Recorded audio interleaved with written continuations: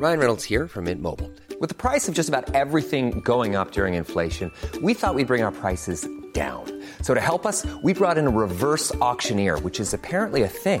Mint Mobile Unlimited Premium Wireless. How to get 30, 30, bit to get 30, bit to get 20, 20, 20, bit to get 20, 20, bit to get 15, 15, 15, 15, just $15 a month? Sold! Give it a try at mintmobile.com/switch. $45 up front for 3 months plus taxes and fees. Promo rate for new customers for limited time. Unlimited more than 40 gigabytes per month. Slows full terms at mintmobile.com. Hello? Hello? Podcast Network Asia. Selamat datang di Sabtu Nggak Kemana-Mana, segmen spesial dari Loversation buat lo yang nggak pergi kemana-mana setiap malam minggu. Gak usah takut bosan, gak usah takut sendirian, gak usah takut gabut, karena setiap Sabtu gue bakal sharing tentang film yang gue tonton dan buku yang lagi gue baca spesial buat kalian. Selamat mendengarkan!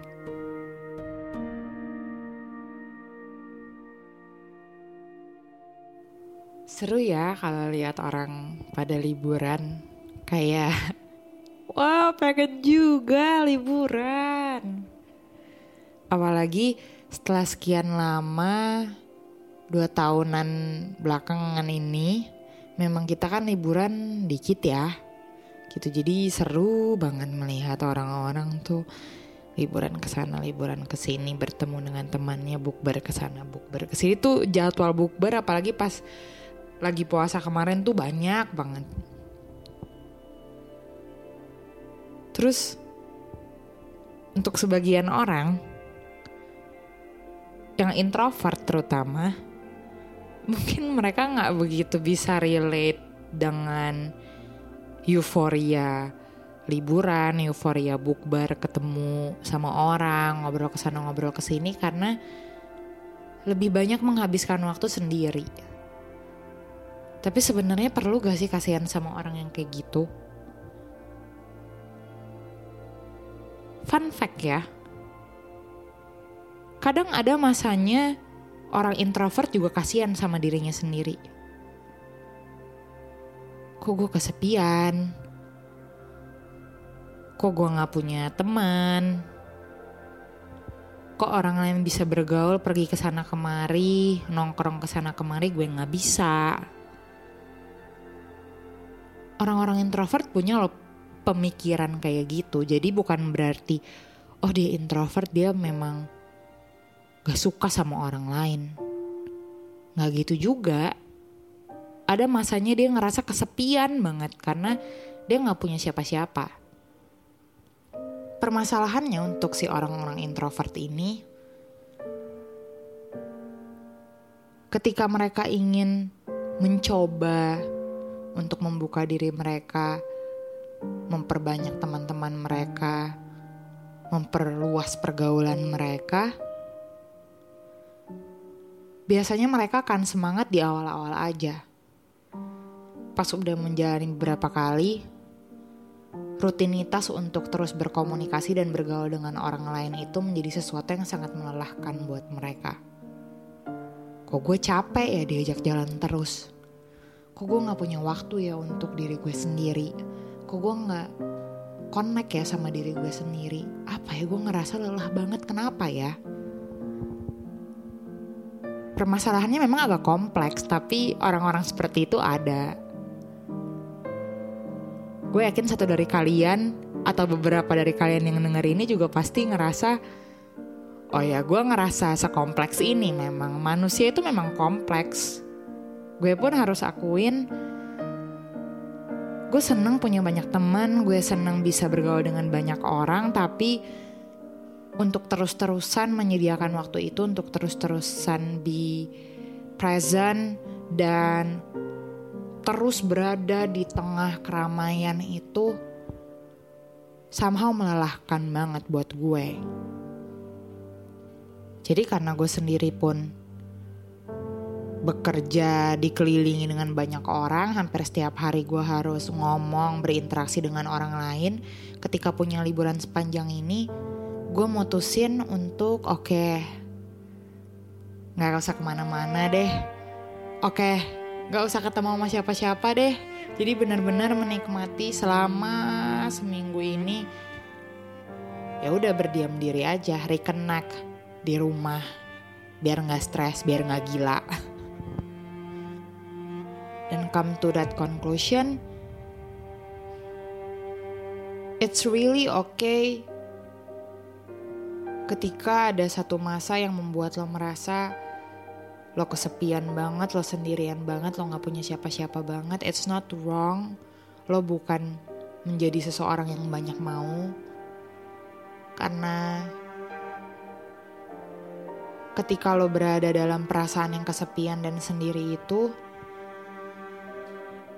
that's when you actually realize sehebat apapun dan seindependen apapun seseorang, seenggaknya dia butuh satu orang aja yang bisa mendengar dan mengerti dia.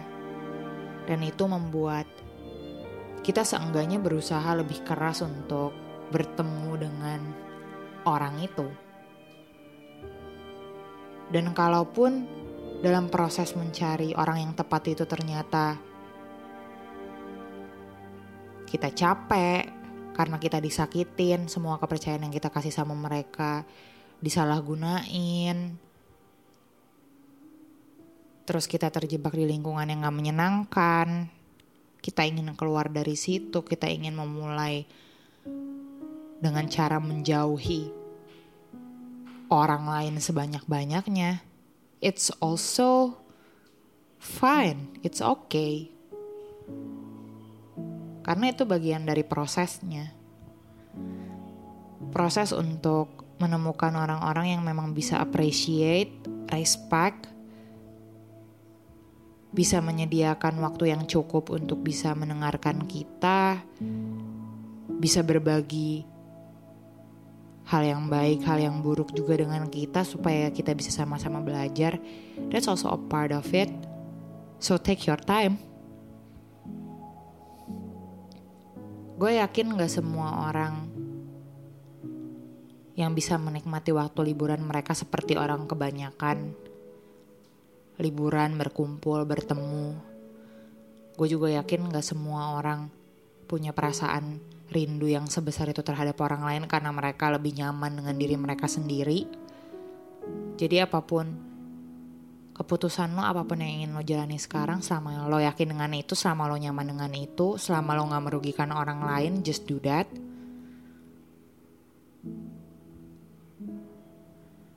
Dan semoga liburan lo kali ini liburan yang cukup panjang, yang lusa akan berakhir karena semuanya akan kembali seperti semula. Lo harus melakukan rutinitas lo lagi, yang kuliah-kuliah, yang sekolah-sekolah, yang kerja-kerja.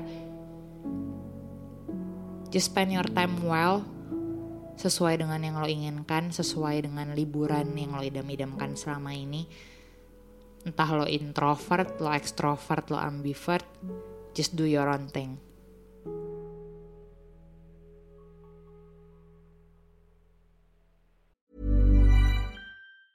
Planning for your next trip? Elevate your travel style with Quince. Quince has all the jet-setting essentials you'll want for your next getaway, like European linen, premium luggage options, buttery soft Italian leather bags, and so much more. And it's all priced at 50 to 80% less than similar brands. Plus, Quince only works with factories that use safe and ethical manufacturing practices. Pack your bags with high-quality essentials you'll be wearing for vacations to come with Quince. Go to quince.com/trip for free shipping and 365-day returns.